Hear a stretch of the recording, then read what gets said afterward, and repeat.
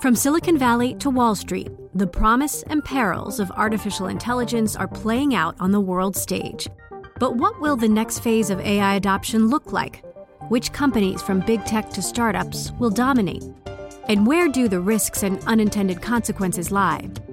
I'm Emily Chang. Join me at Bloomberg Tech in San Francisco, May 9th, to answer many of the industry's burning questions, alongside Snap's Evan Spiegel, Xbox President Sarah Bond, OpenAI's Brad Lightcap, top researcher Dr. Fei-Fei Li of Stanford, and many more. More details and just a few tickets left at Bloomberg.com/TechSF. Welcome to the Bloomberg Markets Podcast. I'm Paul Sweeney, alongside my co-host, Matt Miller. Every business day, we bring you interviews from CEOs, market pros, and Bloomberg experts, along with essential market-moving news.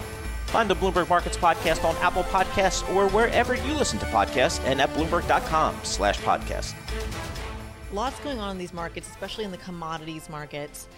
You are seeing natural gas futures certainly higher, especially here in the United States. Natural gas up 4.8%. That is significant because we've seen all of this volatility in the European side, the U.S. side, not as developed of a market. Nevertheless, up just shy of 5%. Yeah, there's certainly been a lot of volatility in energy markets. And I think the question here also is what is going to be in the next leg, not like the stock market lower, but the next leg higher for a lot of these oil and other energy markets. Yeah, we're looking at oil at 104. When you look at Brent, there is no better expert to talk to about this within Bloomberg Intelligence. Fernando Valle, thank you as always for joining us. We got to talk about these Russia issues, Bulgaria, Poland. But before we do that, I have a very important question to ask you. Have you seen Mamma Mia? I have not. I mean, I saw the movie back in the day with Pierce Brosnan, but not the show. Noted. All right. Well, Fernando, we appreciate that. Don't worry. It'll all make sense in about 8 minutes while I ask that question. But Fernando, let's talk about these headlines coming out of Russia. Essentially, natural gas flows halted to Poland and Bulgaria. Germany very vocal about perhaps supporting a oil ban if it's gradual. Why are oil prices not jumping on those headlines? I think the biggest concern is what's happening with China and the lockdowns that we're seeing throughout the eastern part of the country. How that will repercuss in supply chains and in consumption. The Chinese consumption of oil has already decreased, but if we see more inflation because of supply chain disruptions in the rest of the world, that really puts a hammer blow to consumption of oil and gas globally. Speaking of global oil and gas, perhaps you can give us a way to frame the thinking here. As the world, so much of Europe tries to turn away from Russian energy, what might we see in the nearer term? Well, it's very challenging in the short term to turn completely off Russian gas, specifically because it's so difficult to move gas across oceans. You have to liquefy it. It's a very costly, and it takes time to build out more capacity. Oil is a little bit easier, but as Vladimir Putin is already showing you, he's not going to let you cut oil without cutting gas. So you're going to be in a tough spot if you give up natural gas in the short term. Today, European inventories are only around 26% of capacity. Brussels wants to fill it up to 80%. Javier Blas had a nice piece on it today about it. And the only way to get to 80% and be prepared in case of a very cold winter in Europe or a winter without a lot of wind power would be to fill those inventories up, and you would need Russian gas to do that. There's only so much that U.S. liquefied natural gas can do in the short term, or even Qatari and Australian. We just don't have the spot cargoes to reach that level of capacity for Europe without relying, at least in part, on Russian gas. Fernando, let's put the oil piece of the equation on ice for a second, just given we're looking at 104 on Brent, literally down 0.1%. That is not the kind of oil volatility we've seen. I'm very focused on the natural gas piece because, like I said at the top of the segment, Russia now halting those gas flows to Poland, Bulgaria, claiming that it's because they're not paying in rubles. You do, of course, have other European buyers also agreeing to pay in rubles, just given that dependence. And for our U.S. audience, the significance of natural gas in Europe is so important to underscore because this is how they heat their homes. If anyone's ever been to London in the winter, you will understand why this is such a big deal. If you don't have natural gas to heat your homes, that's going to be a problem going into the end of this year. Now, we know a lot of these European authorities have said they're trying to reduce Russian dependence by the end of the year. Dan Yergin, an oil historian and natural gas historian, I should say, has said that plan by the end of the year seems intangible. He's looking at a 5-year kind of time frame. Fernando, my question to you is where the United States natural gas exports fits into this. You mentioned the infrastructure is hard. You have to essentially take natural gas, liquefy it, ship it on this tanker across the Atlantic Ocean. But we don't really have this market for it in the U.S. How long does it take to build out that market so that the U.S. can come and provide those exports that Russia can no longer provide? Well, I think you framed it beautifully, and I think you'll take at least 5 years to see a significant increase in capacity. We have some capacity that's being built. Unfortunately, the way that we had trended with the energy transition, we've made it more difficult to build natural gas pipelines. Today, a lot of our capacity sits in Louisiana, for example. It doesn't have a significant natural gas production anymore. And you'd have to bring that from Oklahoma or from Texas and other regions. So we need to develop the inside infrastructure as well. And that will mean a reversal of some of the recent push to make pipelines more difficult to be built. It will also likely mean that we need to expedite the regulatory process for some of these LNG plants so we can build them more quickly and get them to the market. The beauty is that we have significant resources of natural gas throughout the U.S. We have the Marcellus in Ohio, Western Pennsylvania, and so forth. We have the Permian in West Texas, and we have several other places that can give us significant supply, and so does Canada. So we could be long-term providers, not just to Europe, but to other parts of the world. And in fact, natural gas has been the biggest reason why we've decreased emissions globally, the switch from coal to natural gas. So it's really an important part of the energy transition. And I think in 3 to 5 years, we could make it also a significant part of energy security.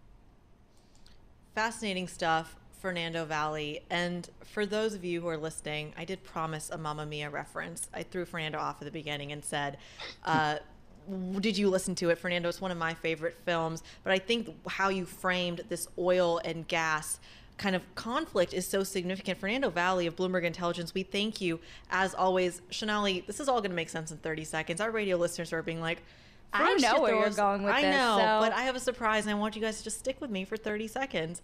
But I think what's so significant about the other stuff that Fernando was really talking about is that we're caught. It's a catch-22 in terms of ramping up these exports when Europe is kind of running down the clock. You know, I think the Bloomberg headline on this makes everything wrapped up in just one sentence: making energy a weapon.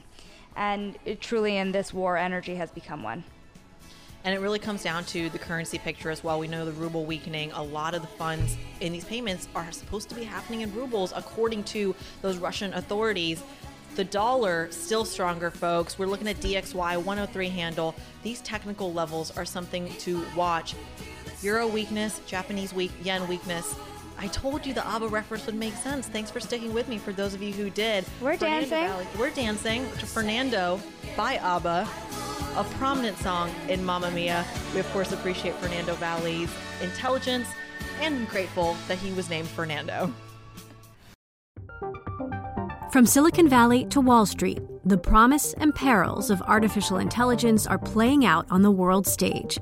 But what will the next phase of AI adoption look like? Which companies, from big tech to startups, will dominate? And where do the risks and unintended consequences lie? I'm Emily Chang. Join me at Bloomberg Tech in San Francisco, May 9th, to answer many of the industry's burning questions, alongside Snap's Evan Spiegel, Xbox President Sarah Bond, OpenAI's Brad Lightcap, top researcher Dr. Fei Li of Stanford, and many more. More details and just a few tickets left at Bloomberg.com/TechSF.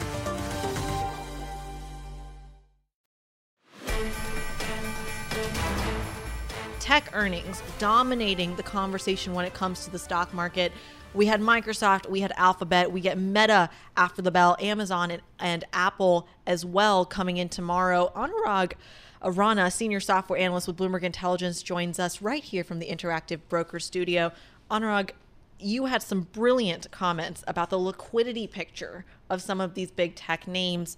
That used to be such a positive for a lot of these companies, especially in this idea of kind of weathering a lot of these inflation pressures, supply chain pressures. Well, don't worry about it. Apple has so much money on their balance sheets to cushion that blow.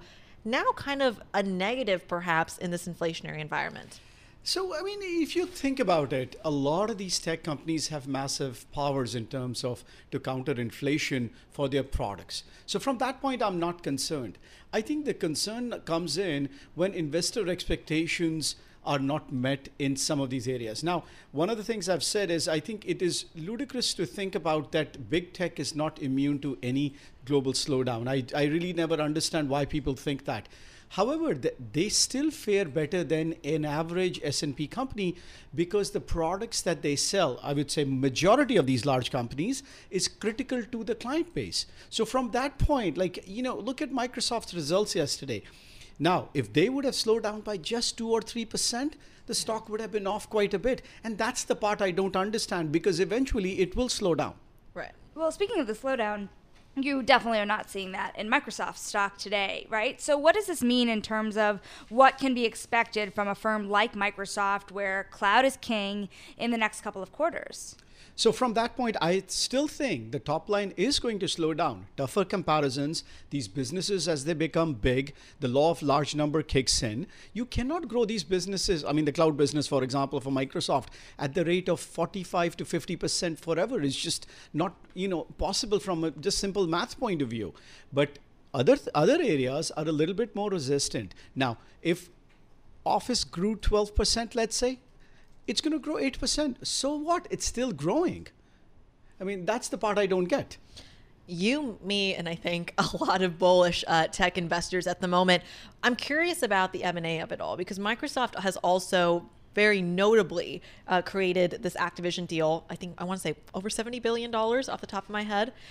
Is it going to do more, right? You have this incentive to spend the money. A 5-year-old could tell you that if your dollar is worth less tomorrow, you buy that lollipop today.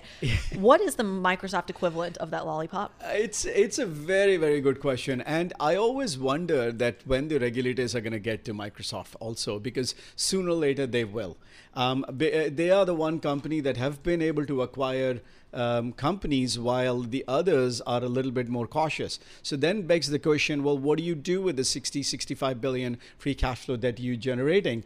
Either you pay as dividend, which is, yes, it'll happen a little bit, but the bulk of that, in our view, is going to go to buybacks. Anurag Rana, senior software analyst with Bloomberg Intelligence. We keep throwing curveballs at him, and he keeps knocking it out of the park. As Tom Keene would say, that's as close to baseball as I get. Shonali.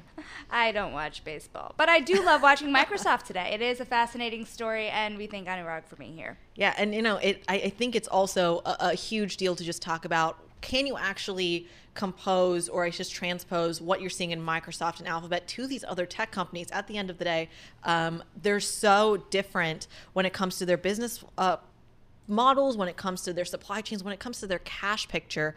There is simply just a lot going on. We're, of course, going to keep you updated on all of that, all the stock moves.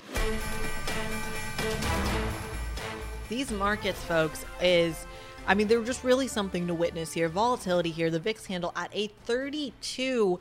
The story isn't about, do you play tech? Do you not play tech? Are valuations too high? Not too high? a lot of the conversation is, what do you do if you have recession, the word recession, in your vocabulary, whether you're in Europe, whether you're in China, or whether you're right here in the United States, cushioned by some of that stimulus that's really been perhaps keeping the economy afloat for a while. We're going to ask all these questions to our very own guest here. If you give me a second, Alex Shaloff, co-head of investment strategies coming from Bernstein Private Wealth Management. Alex, I'm confused. Why are stocks dropping? Why is tech dropping if they're the haven in this storm of inflation and growth? Kriti, it's all about what's going on in the interest rate market. Clearly, the Fed has a monumental task ahead of them. They've got to slow inflation by raising rates, but they can't go enough that they put the U.S. into recession. And that's what investors are most concerned about. It's that balance. Can they get it right? Why don't you tell me, can they get it right? It's hard. I don't want to say that there's a high degree of confidence. That's clearly what the market's pricing in, is that there's a lot of doubt, skepticism about can they nail it. The real question, frankly, is what happens if they get it wrong? Are they able to pull it back fast enough to correct themselves? Is frankly a very short recession? Could that be the answer to solve the inflation problem? A lot of question marks. That's part of the reason why you're seeing the markets behave the way that they are. Not just the equity markets, by the way. There's been a lot of stress and turmoil in the fixed income markets as well. So I think that the answer remains to be seen, but clearly the market is saying no. But so walk us through that. For folks who perhaps don't watch the minute-to-minute ticks of the bond market, what does getting it wrong look like in a market that perhaps is getting more and more hawkish than the actual Federal Reserve is itself? There's so much conversation about markets, investors getting ahead of what Chairman Powell was even thinking. If you're pricing in these moves and then the Fed executes, what's the problem here? Where could this go wrong? You nailed it in the idea that the market is hypersensitive to every single word that Chair Powell says, and on multiple occasions, if you really read between the lines, he's telling us, relax, everybody just relax. He understands the stress of the moment and how each one of these signals that he provides to the market is stressed 150 different ways. What could it look like if he gets it wrong, if the Fed moves too much on the overnight rate? I think you'll see continued stress in the fixed income markets. A 10-year today at 275 neighborhood. There's a school of thought that says we end the year with a 10-year at 275, and while we continue to push short rates up, that's a much flatter yield curve. So there's a lot of investment opportunity that's created with a flat yield curve when you're going to a flattener. There's things called you talk about people not paying attention minute by minute, so maybe this is too inside baseball, but you've got a bear flattener that could be cause damage in the bond market. You got a bull flattener. You have all kinds of different approaches. The point is, though, interest rates are going up. The market is probably priced well in advance. We've priced in 6-12 months from now. And that's why the bond market actually provides an interesting investment opportunity on a go-forward basis, because you've already taken the hit. You've already paid the price of admission, if you will. And now, as you sit back and clip yields that are much higher than they were 6 months ago, it's actually an interesting place to put capital. So 275 by the end of the year, which is actually exactly where we are right now on the 10-year. We're exactly at 275.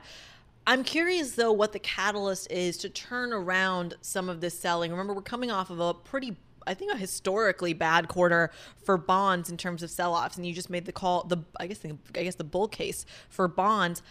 But what is the catalyst we're waiting for when it comes to equities in an environment, I might add, where we're seeing a much, much stronger dollar?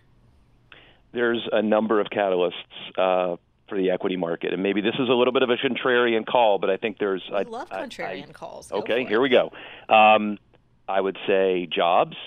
Watch the jobs number. That job openings is a huge piece of information that we don't think is getting a lot of attention, and it should. There are some 11 million open positions. There's some 6.5 million people looking for that.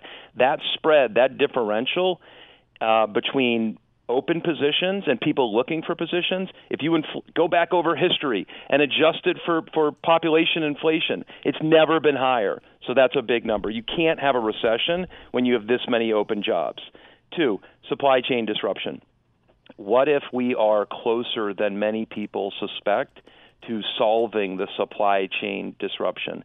If you look at congestion in ports, this is interesting. I'm on the West Coast, so I look at LA and Long Beach. We're down from the peak from the number of container ships at Long Beach and LA. But what's interesting is there's a new category called slow speed steaming. This came from our Global Logistics Research Group. Right. And we've never seen more ships hanging around under slow power. If you think about the slowdown that's happening in China, I shouldn't say slowdown, the shutdown, right. The zero COVID shutdown, what if they're going to stop production and stop sending us cargo ships that we can't even unload anyways?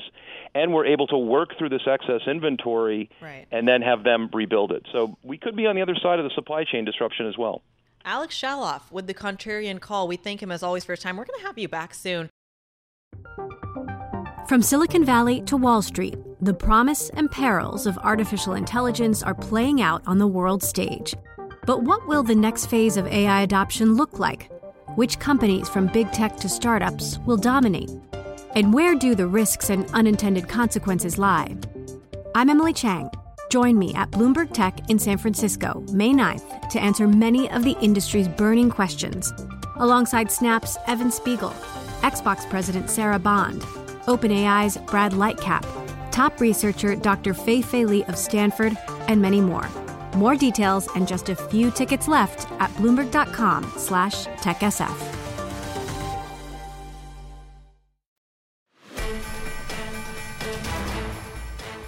Let's bring in Anna Wong, Chief U.S. Economist for Bloomberg Economics. Anna, thank you so much for joining us.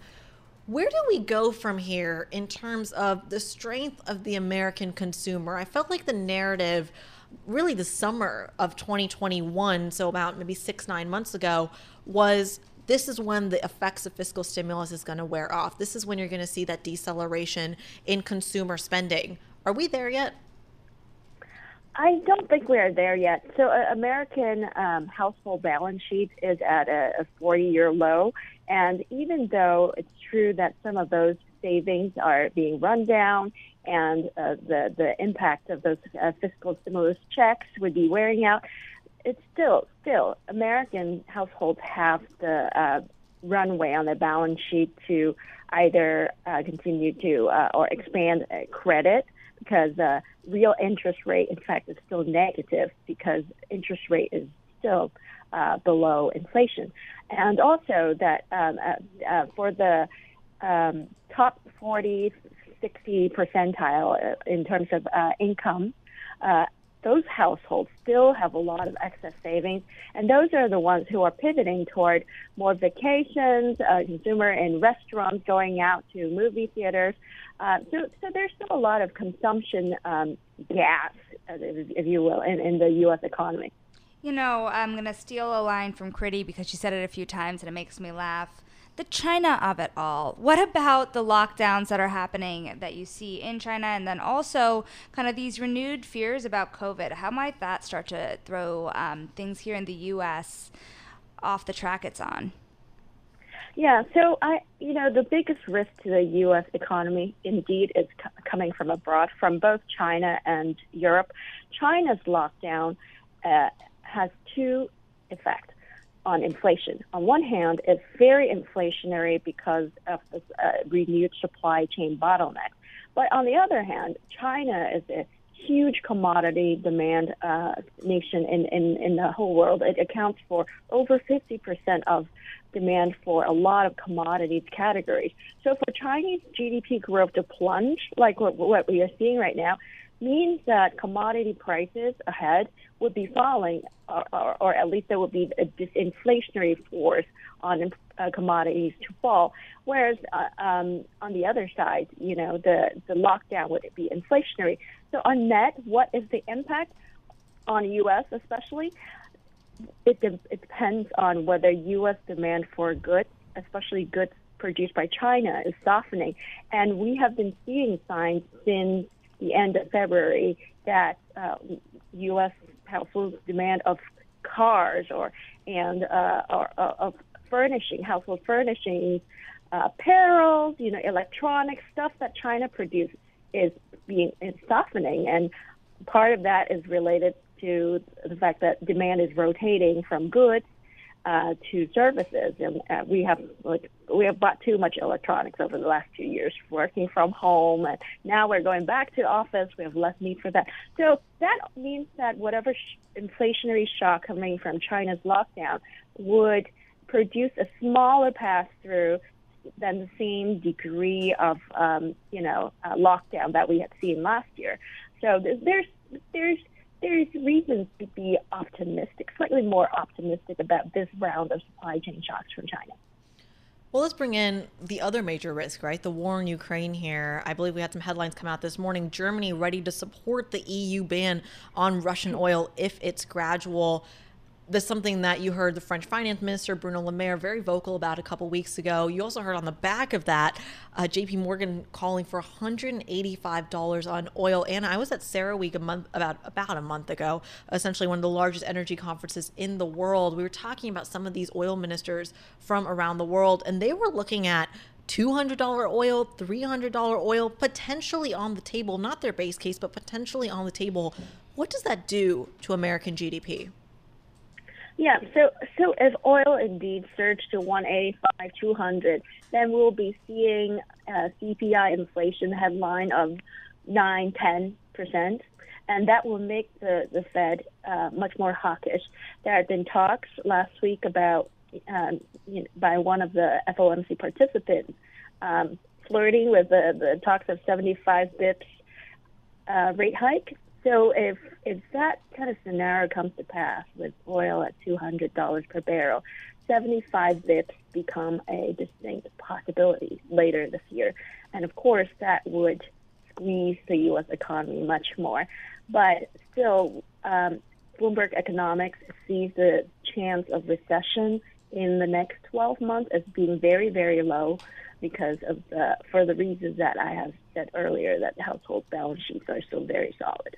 I'm wondering also, we're talking about the risk of recession, and even if it's further off than it was, to some before, what about stagflation, Anna? How much is that a worry, and how much does that start to impact both economic conditions and market conditions? Stagflation, if we're thinking about a stagflation that's where growth is sub 1%, between 0 to 1%, and inflation at current rate, I still think that it wouldn't be it still has a lower probability than growth being at 1 or 2%. The main reason is because the U.S. labor market is really strong. We're expecting to see unemployment rate fall below 3.5% in the next couple of months, and there's 1.8 jobs opening for every unemployed person. So those openings are not going to evaporate within in 12 months like that quickly. So on the other hand, if we look deep into 2023, I can see growth slowing to 1% or below 1%. But at the same time, I do see that inflation would be down from today's point. I think it's very likely that inflation would be sticking around 4% next year. And I don't think inflation of 4% and growth of around 1% would be a major stagflation scenario. So, yeah. Below 1% growth potentially on the table. I mean, that's fascinating, Anna. Let me give you one last question here. Historically, if you go back, say, 50 years, recessions have come about every 3 to 5 years. In the last 2 decades, we have seen these 8, 9, 10-year-long expansions. Do you think we're going to go back to the historical norm of a recession every 3 or 5 years in terms of the size of the economic cycle? That's a great question. I think that the answer to this is Powell himself has answered this, which is that price stability and maximum employment go hand in hand together. And the reason why in the last 25 years we have seen long expansionary cycles is because of price stability. So currently inflation is so high that it's very hard to have a long expansion cycle because the Fed itself becomes a risk with the, deep Fed rate hike. So to your question, I think it's more challenging than ever right now. Anna Wong, Chief U.S. Economist over here at Bloomberg Economics. Always a pleasure. Thanks for listening to the Bloomberg Markets Podcast. You can subscribe and listen to interviews at Apple Podcasts or whatever podcast platform you prefer. I'm Matt Miller. I'm on Twitter at MattMiller1973. And I'm Paul Sweeney. I'm on Twitter at PT Sweeney. Before the podcast, you can always catch us worldwide at Bloomberg Radio. From Silicon Valley to Wall Street, the promise and perils of artificial intelligence are playing out on the world stage. But what will the next phase of AI adoption look like? Which companies from big tech to startups will dominate? And where do the risks and unintended consequences lie? I'm Emily Chang. Join me at Bloomberg Tech in San Francisco, May 9th, to answer many of the industry's burning questions, alongside Snap's Evan Spiegel, Xbox President Sarah Bond, OpenAI's Brad Lightcap, top researcher Dr. Fei-Fei Li of Stanford, and many more. More details and just a few tickets left at Bloomberg.com/TechSF.